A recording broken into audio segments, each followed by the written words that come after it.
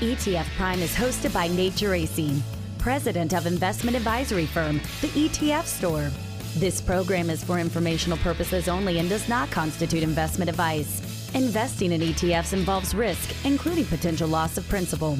Any past performance figures discussed are not necessarily indicative of future results. The ETF Store is not affiliated with VettaFi or any of its affiliates. VettaFi's participation in this program should not be construed as an endorsement or indication by VettaFi of the value of any ETF Store product or service. Visit etfstore.com for more information.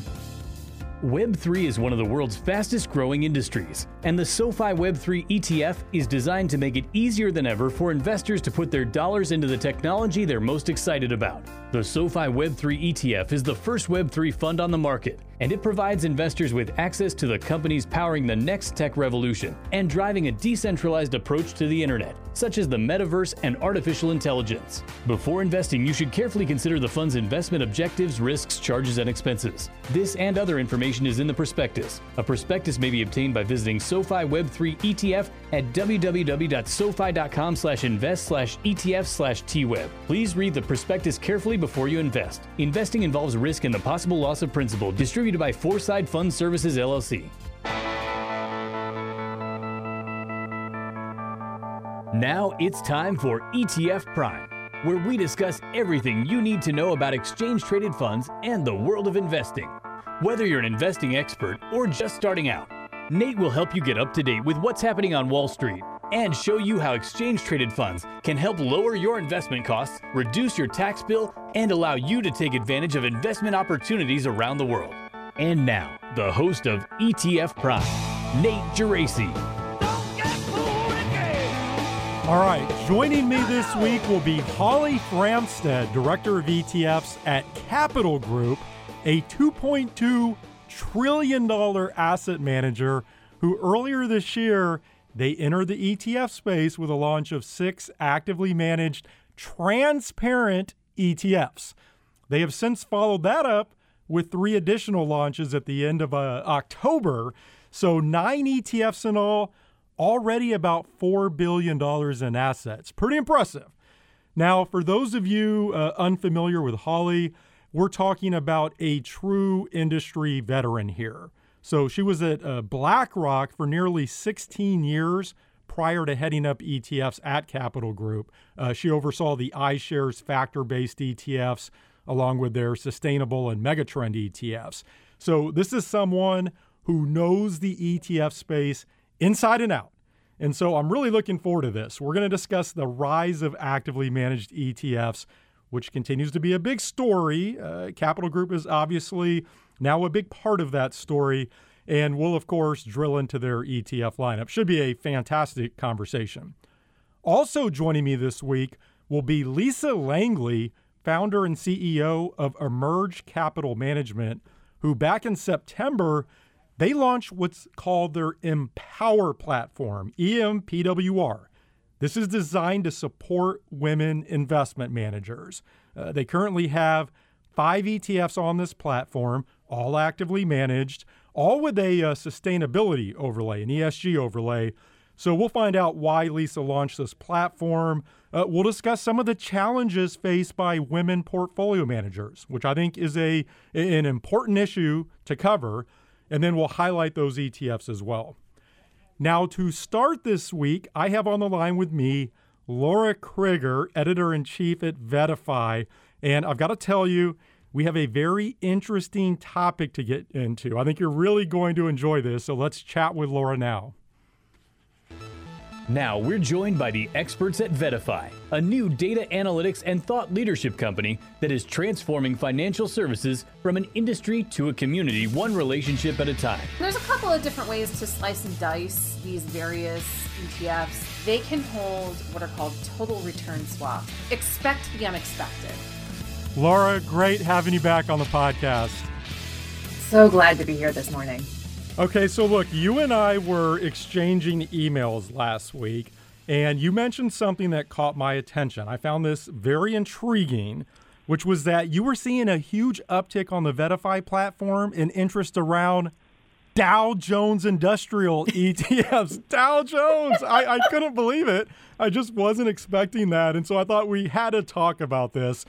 And I'll just tell you from my perspective, one of the earliest ETFs to launch was the SPDR Dow Jones Industrial Average ETF, ticker DIA. That launched in 1998, and it does have nearly $30 billion in assets. But I feel like nobody ever talks about it. It feels like a relic or something. And I also feel like anytime somebody mentions the Dow, like when I tweet about it, I start getting all of these responses about its price weighting and all of that stuff. It just touches a nerve for some reason. So again, I thought we had to talk about this. And to start, I guess let's start with what you're seeing on the VettaFi platform recently, and then we can get into some of the other stuff around this. It's so funny you mentioned that because really DIA, which is the oldest and biggest Dow ETF that you're mentioning, it's kind of like the Rodney Dangerfield of the ETF land, right? It don't get no respect. It's been around for a very long time, as you said. It was incepted in 1998. And there really haven't been too many other Dow ETFs that have launched since, only a few. So it's very unusual that a single first mover is able to corner the market for decades without any real competition. But it's so fascinating to see. But in the last week of October-ish, we saw just this massive surge in engagement and traffic and excitement around all things related to the Dow. Stories that were covering Dow Jones Industrial Average. We're seeing really high readership, engagement around the 3 or 4 ETFs tracking the Dow have begun to surge. Here's just a stat for you. Engagement from the last week of October to today, engagement around DIA has surged almost 200% on our platform. And engagement around NDJI, that's the newer Dow-linked ETF from Nationwide, that surged 900%. Just whopping numbers. And so it's a little bizarre, right? Because like you said, nobody really talks about the Dow. It's not really something that gets a lot of respect or attention. But if you look at just the straight numbers, DIA has about $30 billion in assets. It's one of the top 50 largest ETFs out there. It has decent daily trading volume, over 1.5 million shares traded each day. And it's covering an index that is so widely tracked that it appears on every crawl on CNBC and Fox Business and all those other ones. But people are starting to take notice of DIA and other Dow ETFs because of the underlying indexes just had an incredible run over both the short and the long term, right? We're going to get into, I think, some of the short-term performance, the year to date. But my colleague, Jill Mislinski, she just ran the numbers on this. Since 2000, the year 2000, the Dow is up 61% on an inflation-adjusted basis. S&P is only up 46%, and the NASDAQ's only up 26%. So the Dow's just crushing it. Well, I actually went and ran the nominal performance. Listen to this. Since its inception, DIA has outperformed the SPDR S&P 500 ETF, SPY, 610% to 540% cumulatively. I ran that this morning. So something's clearly working here. I guess before we talk more about why you think we're seeing this uptick, let's talk about the Dow methodology, because I do feel like this is often ridiculed, probably deservedly so, right? It seems very arbitrary, but again, you look at the performance, clearly working. Explain the magic here. What's going on underneath the hood? It really is a bit of magic. It's a bit of alchemy in the ETF land. So the Dow Jones Industrial Average Index, it holds 30 large cap companies. They're selected by a committee, and that committee is staffed by people from S&P Dow Jones Indexes and also the Wall Street Journal. So fun history fact for your next cocktail party, Charles Dow, who is the namesake of the index, used to run the Wall Street Journal. I think he founded the Wall Street Journal, in fact. So there's, it's a committee-based selection process. There's a lot of discretion on the base of the indexers, it's basically active management, right? And the index doesn't include some big sectors in the broader economy, so it doesn't have transportation stocks or utility stocks. It excludes a lot of big tech mega caps and FANG stocks.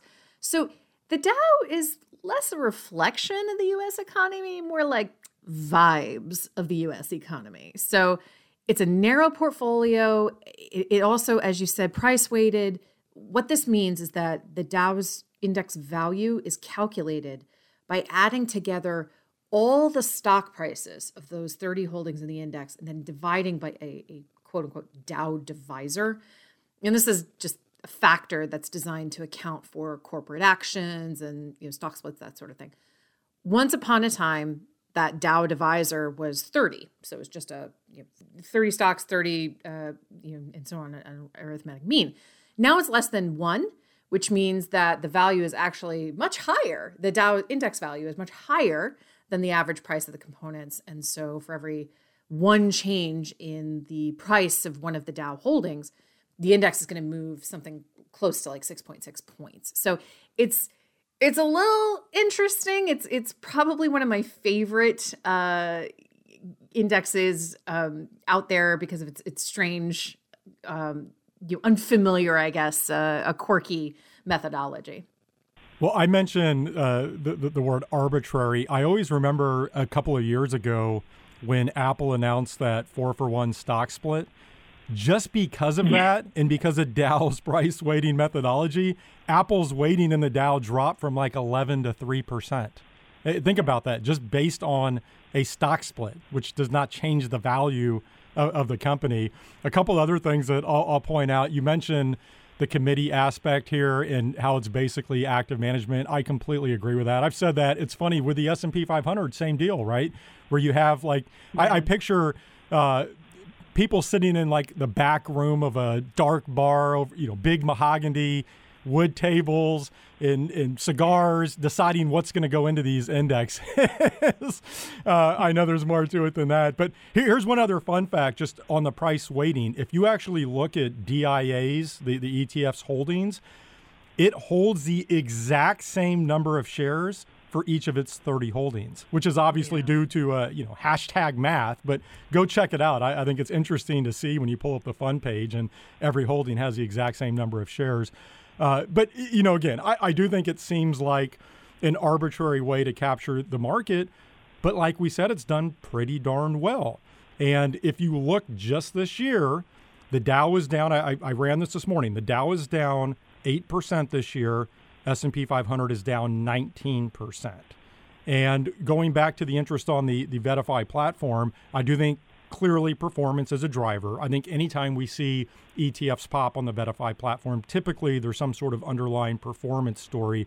But I do think it goes beyond that when you look at the types of companies the Dow owns, that maybe these are the types of companies investors want to allocate to moving forward. So I guess let's get to that side of the equation in terms of what this actually holds and maybe tie that to the current market environment. Do you want to get into why the Dow is outperforming? Oh, sure. So, and you bring up a very good point that it's often performance that sparks interest on the VettaFi platform, but it's sustained by other factors as well. So in this case, the Dow is skewed very heavily towards healthcare, financials, and industrials. Those are defensive sectors that we've seen a lot of strength in lately, a lot of interest in lately as defense against inflation, or, in the case of financials, as exposure to rising rates and so on. They've also seen really strong earnings season too, right? So the NASDAQ, the S&P 500, those are skewed toward big tech mega giants who have had not the best earnings season, let's be real. But the stocks inside the Dow, have done a lot better. So, for example, United Healthcare, that's the largest holding currently in DIA, counts for more than 11% of the portfolio, had a blowout earnings report, reported something like $15 billion in pure profit last quarter, beat its estimates. Goldman is the second largest holding, accounts for 7%, again, beat earnings estimates almost by 10%. You go down the line of the holdings in DIA, in the Dow index, Caterpillar, Honeywell, so on and so forth, you'll see that these are really, almost all of them have had really strong earnings seasons and really strong fundamentals here. So essentially, a lot of these stocks are value plays. And value investing, value stocks has been very appealing for investors this year. They offer solid fundamentals, less risk or lower risk in an environment where, 3/4 of advisors in our recent polls have been telling us that they expect recession to be coming next year. That lowered risk and strong fundamental base, that's something that is very much appealing to them right now. Well, I'm very interested to see if all of this translates into additional flows into something like DIA. Again, we've mentioned a couple times that this has nearly $30 billion, but given it's been around since 1998, to your point, doesn't have a whole lot of competition, and given the outperformance and this move by investors to a more value-oriented approach, again, it'll be interesting to see if this gets some more looks. I guess on that note, just value investing overall, for investors who want similar exposure to an ETF like DIA, but maybe they just don't want to own the Dow for whatever reason. Again, maybe they can't get their head around the price weighting methodology or whatever the case may be. And maybe they don't want pure play value ETFs as well. Are there any other ETFs you might suggest that could offer a similar approach to something like DIA? Well, that's a good question because DIA, the Dow is so unique, right? And it's a strange methodology or a relic of methodology. There really aren't too many ETFs like DIA out there. There are a few, though. There's one or two. There's some leveraged and inverse plays from ProShares. There is one other Dow-linked ETF out there. I mentioned it earlier. It's the one from Nationwide. And it doesn't offer straight exposure per se. It's one of those risk managed income ETFs, kind of in the vein of NUSI, right? So you're getting, rather than just like plain Jane vanilla exposure to the Dow, you get this portfolio of stocks and then an options overlay on top to eke out some additional income and offer some protection against catastrophic slides in the index and so on.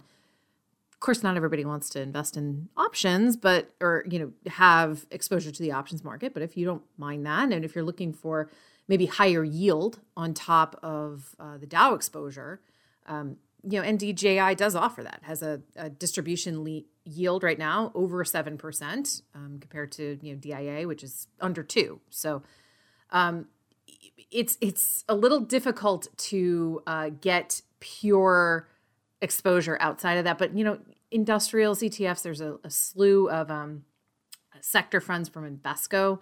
There's an equal weighted industrials. There's an equal weighted, financials. And so maybe one of the other options you have is to cobble together some of these equal weighted sector ETFs out there and build your own, Dow-like exposure from them in the same sort of way. It's interesting. I just pulled up NDJI, that Nationwide ETF, only about $30 million in assets. So again, that's another one. It'll be interesting to watch just to see if it gets more traction and it takes that risk managed approach. Laura, just a couple minutes left before I let you go. I'm going to switch topics on you just a little bit. So one stock that is not currently in the Dow, and maybe it will never be, is Tesla. And I bring that up because I saw a neat new feature that you're doing at VettaFi where you have this bull versus bear debate. And the one that I saw was on Tesla. I thought listeners might find this interesting because the piece that I looked at, it had a lot of discussion around ETFs that own Tesla. So there was that ETF angle. This particular piece also folded in some ESG debate, which I always like. So I really enjoyed that. Is this going to be a regular feature moving forward? I really like this. I'm so excited to hear you say that. So yes, it's a regular weekly feature. On Tuesday mornings, two of our staff writers are basically taking opposite sides of a hot investment topic, with an eye towards ETFs that you can use to play either side. So last week it was Tesla. This morning, the one that went up this morning is on Meta. So Elle Caruso and Kerry Gordon are kind of looking at the long term investment case for Meta, which is very well timed considering the massive layoffs at Meta and other tech firms right now. But what I really love about this column is that the writers can just roll up their sleeves and get really down and dirty into the topics. So, they're looking at accounting fundamentals. They're digging through earnings calls, transcripts. They're looking at long-term growth plans and controversies, ethics controversies. They get really nerdy. And they're going kind of beyond the surface level stuff that you see bandied about. Honestly, Elle made me a bull on Meta with her arguments. And I didn't think that was possible. So I love these. We've got a great calendar of them coming up. Next week, we're getting into Indian equities. We've got electrification metals and value investing on the docket. So it's going to be fun. Keep checking back. And if you think of a good topic that you think our writers should spill their hot takes on, just reach out to me by Twitter or email or whatever. Well, I have some ideas, so I'll be sure to do that. And to your point, that's what really stuck out to me, that these are deeper dives. So VettaFi has a ton of fantastic content. I don't know how you guys put out as much content as you do on a daily basis, but some of that content's pretty broad. This was much more of a deep dive in the one that I read on Tesla. So listeners should definitely check this out. I really thought it was a unique way to cover some timely market topics. And again, fold in some ETF discussion. But Laura, fantastic stuff as always. Thank you for joining me. Thank you so much for having me. That was Laura Krieger, Editor-in-Chief at VettaFi. This week's episode is brought to you by Goldman Sachs Asset Management ETFs. Smart investments made simple. Learn more at gsam.com/ETFs. Alps Distributors, Inc. is the distributor of the Goldman Sachs ETF funds.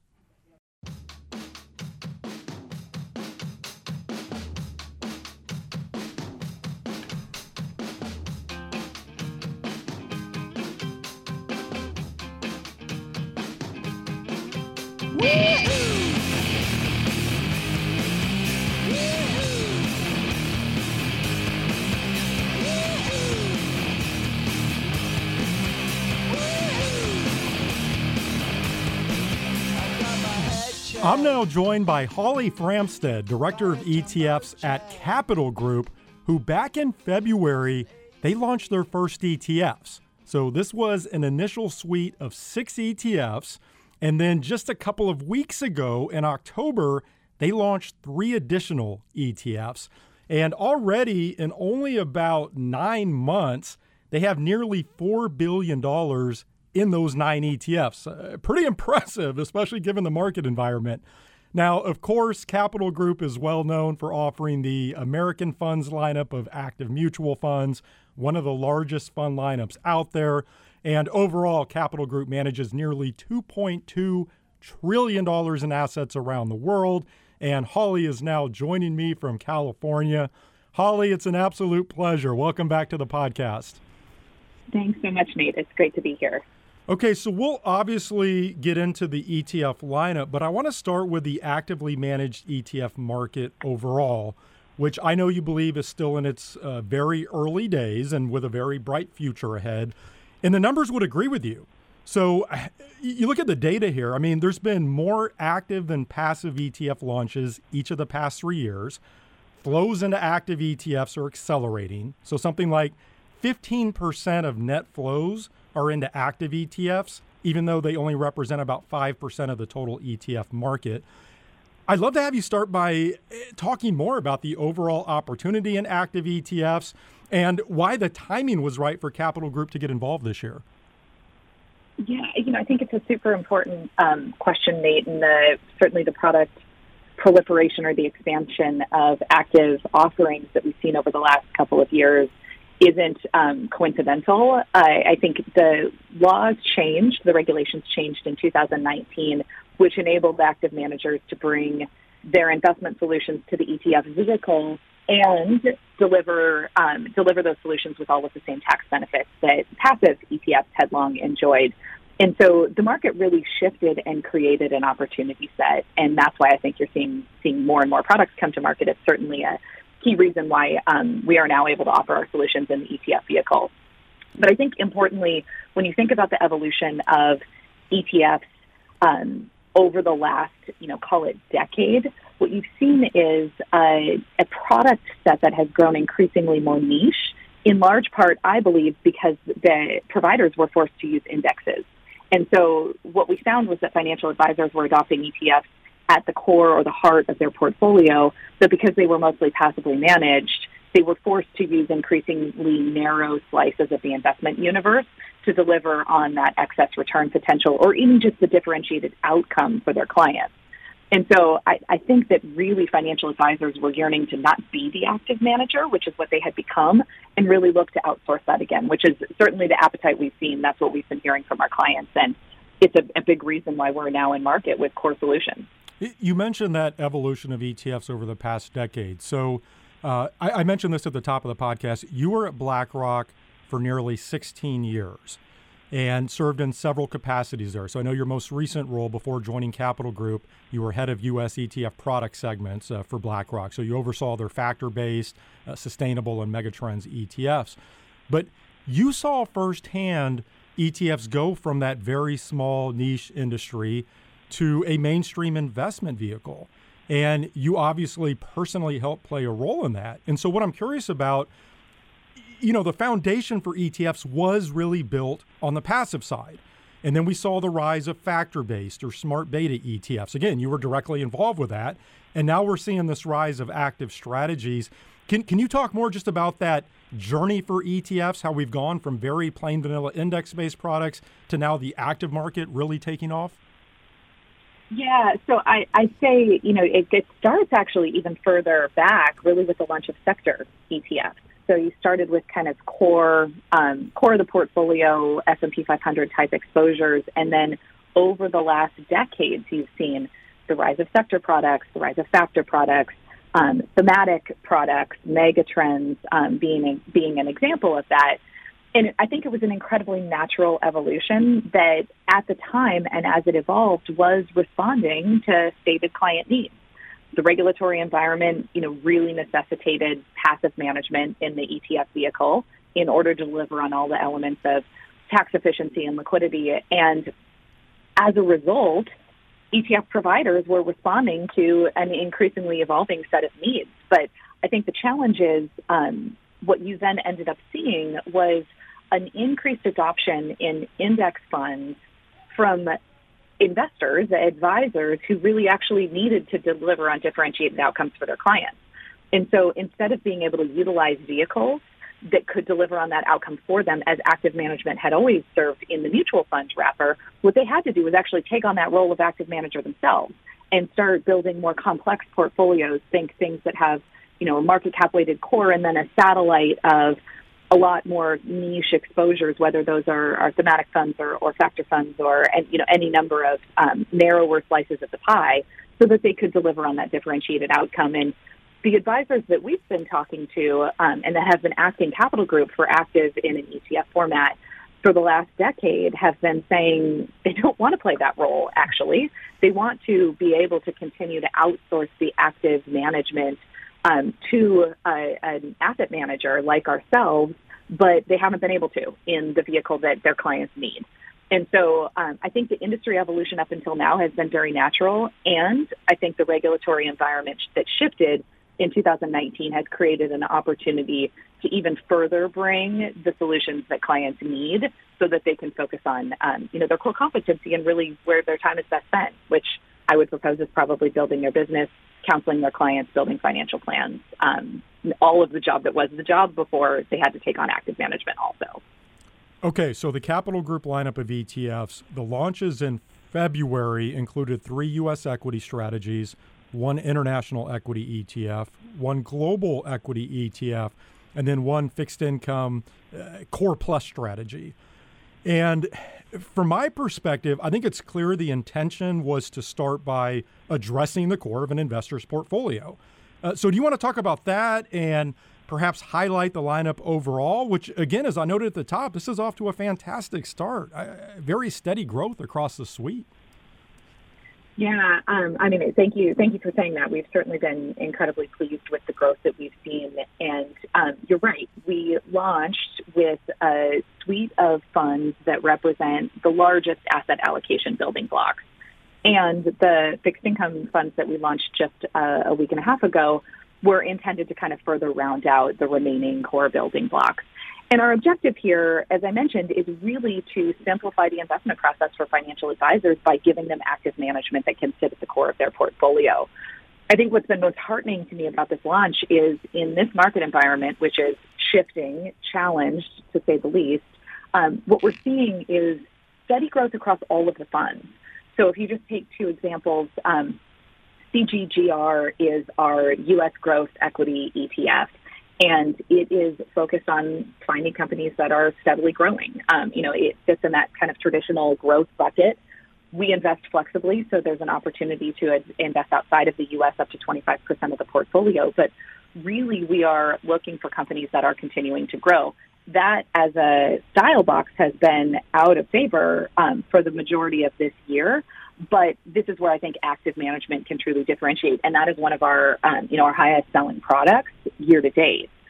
The second highest selling product, or actually they are reversed, CGDB is now larger than CGGR, but CGDB is our dividend value ETF, which sits on the opposite end of the Morningstar style box, really focusing on producing a yield that is above the current U.S. stock market. And it's investing primarily in large established U.S. companies that have a history of paying dividends that are high quality in nature. These two opposite ends of the investing spectrum that have had very different investment results in this market environment are growing at an almost equal clip. And what that tells me is that financial advisors have been telling us they want to be able to build diversified portfolios. And in fact, now that they have the tool set to do it, they are building diversified portfolios of core active exposure.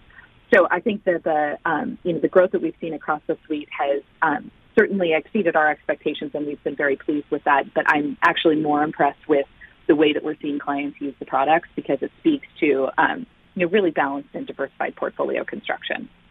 Holly, those three fixed income ETFs you recently launched, you alluded to this, but obviously fixed income has been a significant challenge for investors, though I would say at least there's now actually some income to be had, right? There's income in fixed income. But what's the opportunity you see specifically on the active fixed income ETF side, where I've said for years, I think there's still a lot of white space on the fixed income side. But what do you see specifically around active fixed income?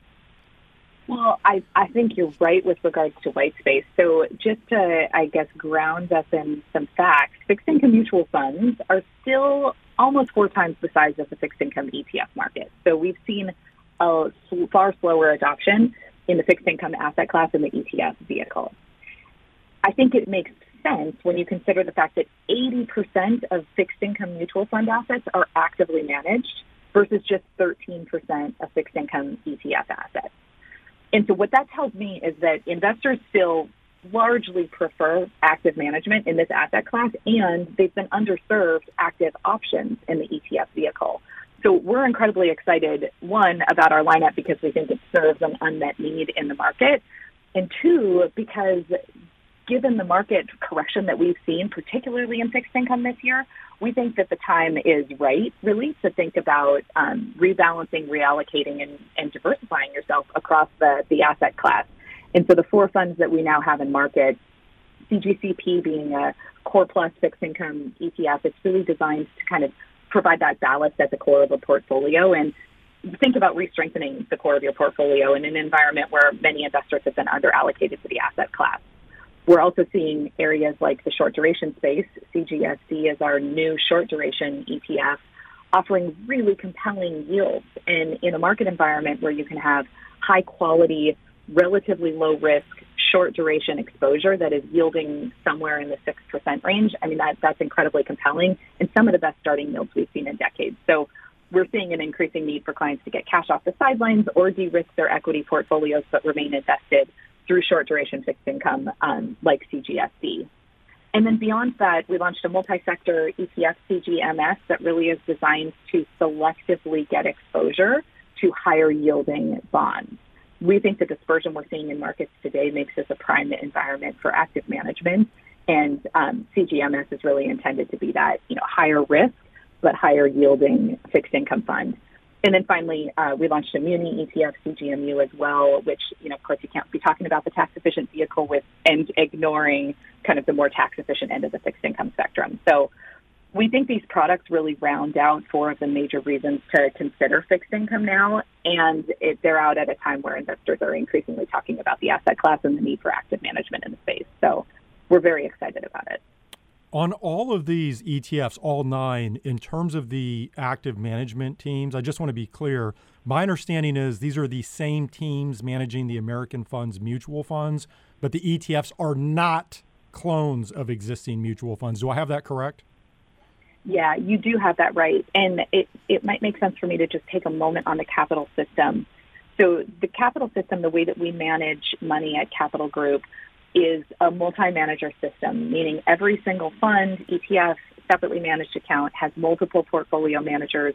Most have a research portfolio where money is managed by our analysts. And the collective view and vision of all of these individuals and their own high conviction choices and investments are what make the totality of a portfolio.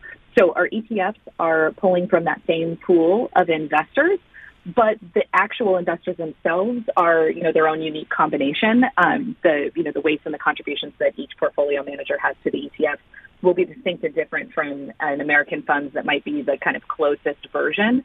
And the portfolio manager teams are not exactly the same between any of the American Funds and the ETFs.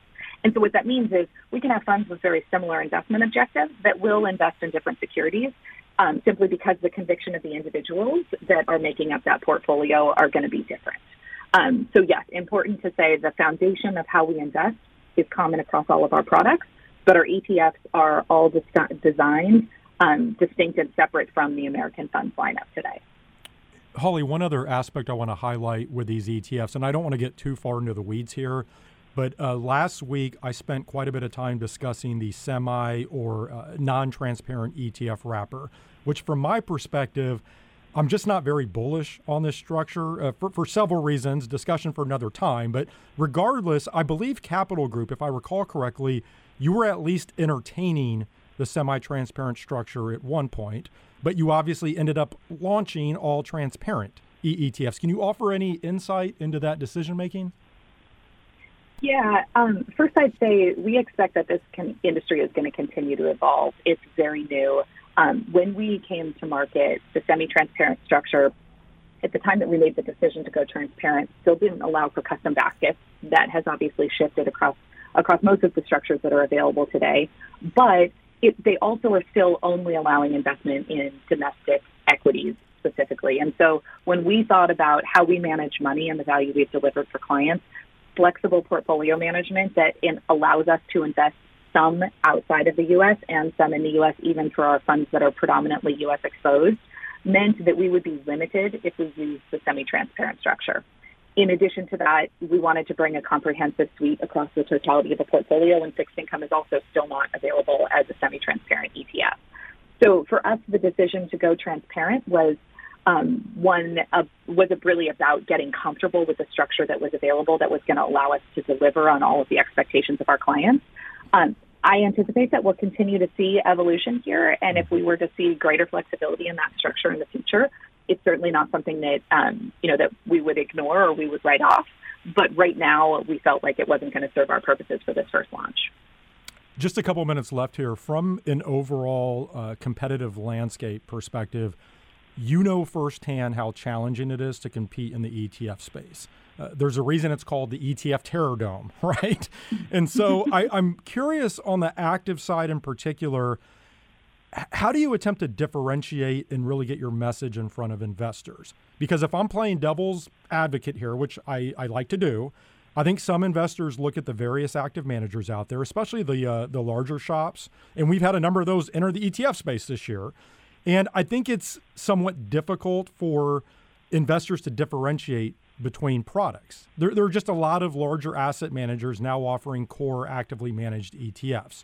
So I guess the question is, why select Capital Group if you're an investor wanting active management?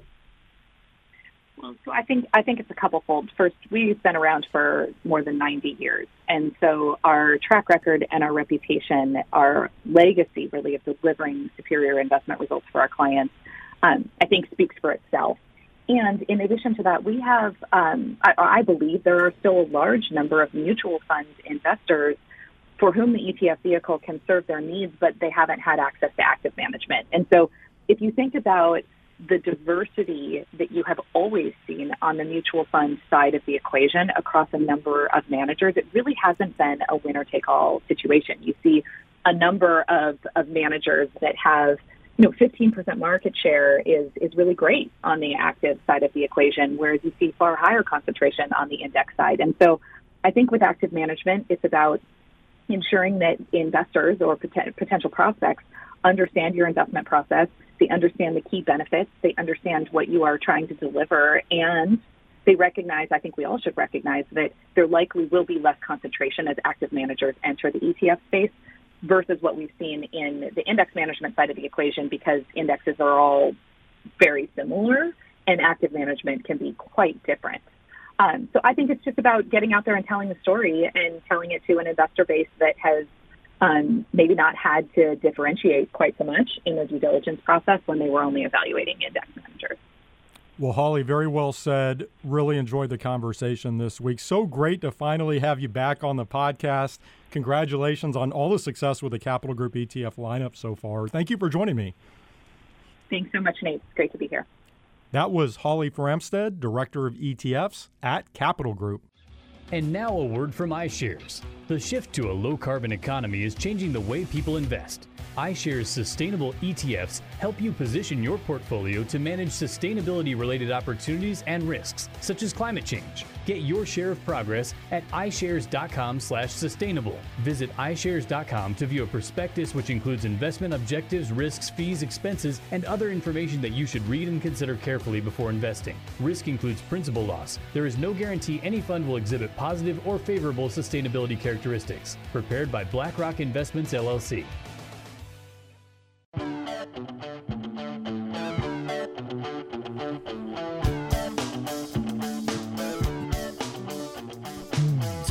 I'm now joined by Lisa Langley, founder and CEO of Emerge Capital Management, who in September, they launched the Empower platform, which is designed to offer sustainable strategies run by all-women portfolio management teams. Currently, there are 5 ETFs on this platform, and Lisa is now joining me from Buffalo. Lisa, welcome to the podcast. Thank you so much. I really appreciate the opportunity. How are you? I'm doing fantastic, and I want to jump right in on this Empower platform, EMPWR for listeners.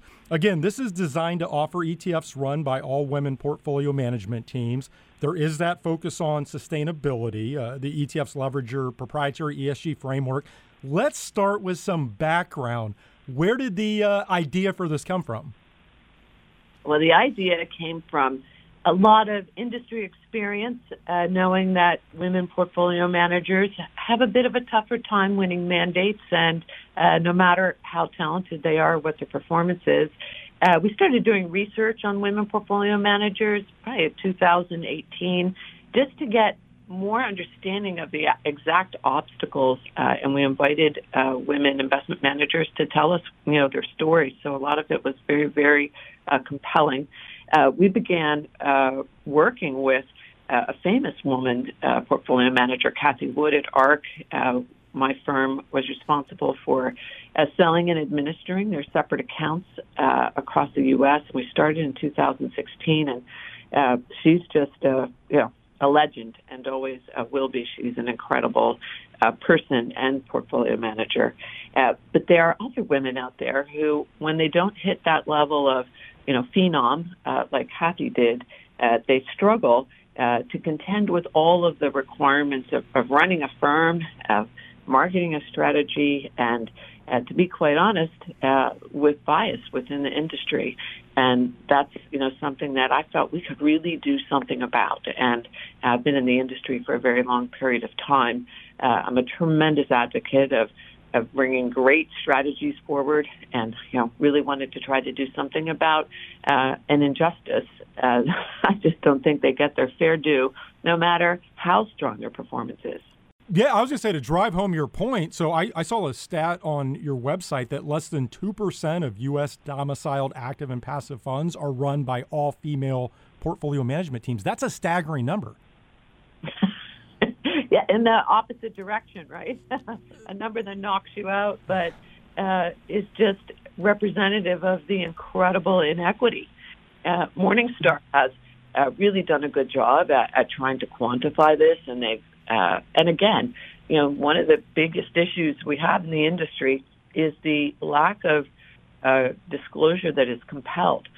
So all of this is just from self-reported stats, because there are firms that refuse to report, and those are some of the largest firms. So Morningstar estimates approximately 11% of PMs from self-reported data are women, and a group called the Knight Foundation tried to get at the actual aggregate assets, and it's definitely, from their perspective, in the neighborhood of 3 to 5%.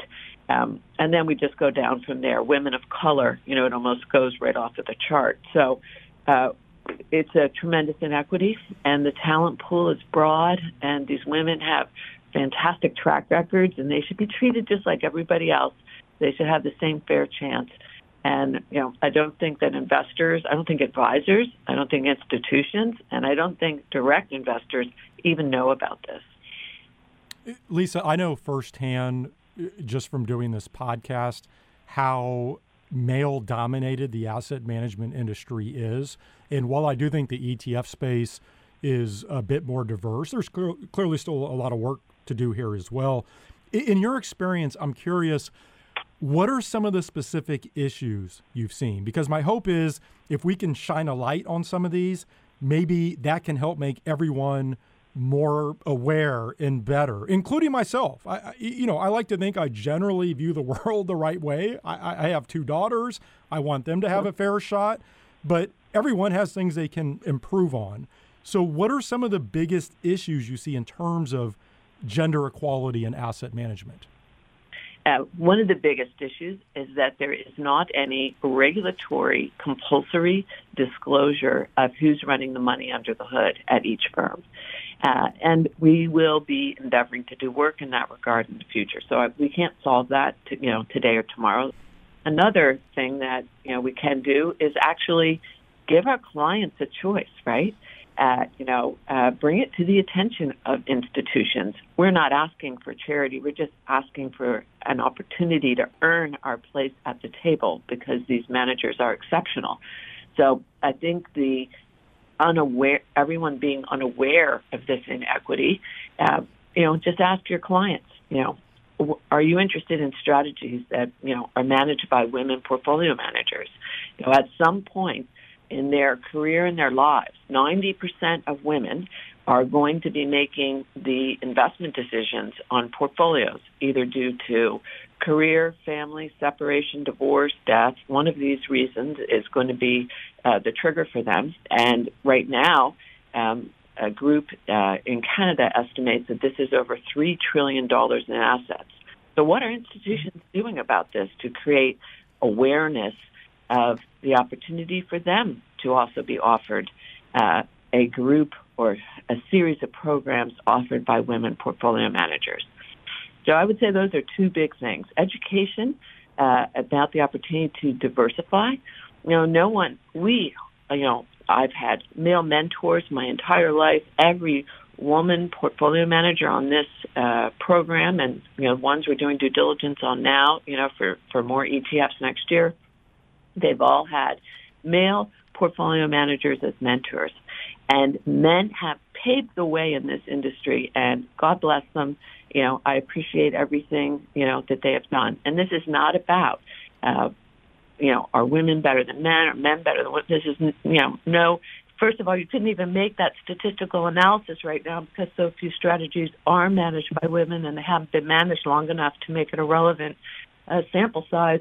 But what's most important is that we're just trying to earn a place at the table. And unfortunately, women are the last to be hired, the first to be fired, and they don't get their fair shake.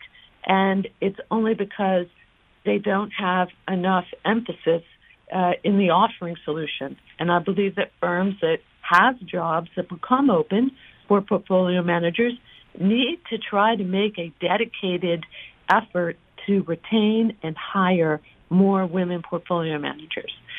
So I think we have to have some almost affirmative action steps here to educate about the inequity, to get disclosure going in the industry that isn't optional, and also to offer solutions and opportunities to diversify to clients. Let them choose. I think if everybody started actually talking about this, they'd find out nobody knows about it. You know, I'm sure there's a brokerage firm in the United States of America right now that offers its advisors all solutions managed by men. And, it's not that they did it with intention, right? Maybe there's a handful, less than 1% of their solutions are managed by women. It's like that. And I think that everybody just needs to be aware, to try and take some steps to help correct this.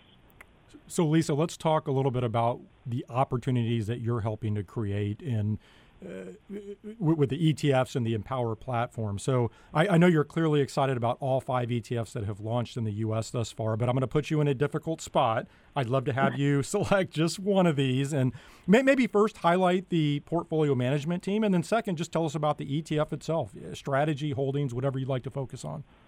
Okay. All right, perfect. Well, we have 4 distinct, very senior women portfolio managers. They're in that first crew. They're truly exceptional. I wanted them to be the leaders at the Empower program when we came out. We've been doing due diligence on them for more than 2 years and working with them in some cases 3 years.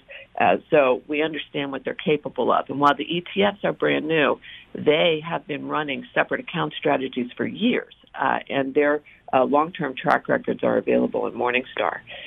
So we have large cap dividend. And all of our strategies are sustainable. It's very important who we are at Emerge, and we take a deep dive in gender diversity, and we make sure that companies are practical stewards. So, responsible refiners that, they can, we can have fossil fuels, but we also make sure that they're investing in renewables. So we take a practical approach, but very much so, very heavy on corporate governance and looking after their employees and making sure they're looking after their clients responsibly. So we have large cap dividend with Catherine Avery. We have a mid-cap, large-cap blend growth strategy run by Catherine Faddis. We have a global equity core run by Jane Lee at Zevin. And Zevin's been, running and heavy in shareholder activism for over 25 years. And we have extremely experienced Josephine Jimenez from Global, and she is running emerging markets. So if you ask me to pick one, I'm not going to pick one. I'm just going to say it seems so far we're getting the greatest attention on large cap dividend. Catherine Avery has coined a phrase that I love to quote, and that is dividends with a purpose. She has an extremely sharp pencil, a very senior investment manager. And so her ticker is EMCA.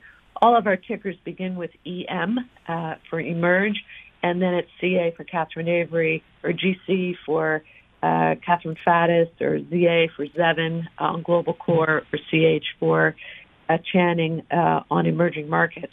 And then I have one called EMPW, which is a mix of all 4 of them. Institutions asked us to do that, and we're starting to get some pickup in that too. But Catherine Avery's gathered the most assets so far. Her share price is doing it. So I just say, hey, she's the leader right now. Ask me next month, and maybe someone else is going to be popped up into that. But she has the early blocks out of the gate, and she's really adept at finding stocks that have continuously growing dividends, and she's very sharp at when she buys them, and she really is very experienced. So there you go. Lisa, before I let you go, we do have a number of investment managers who listen to this podcast. If they're interested in connecting with you and learning more about your platform, what's the best way for them to do so?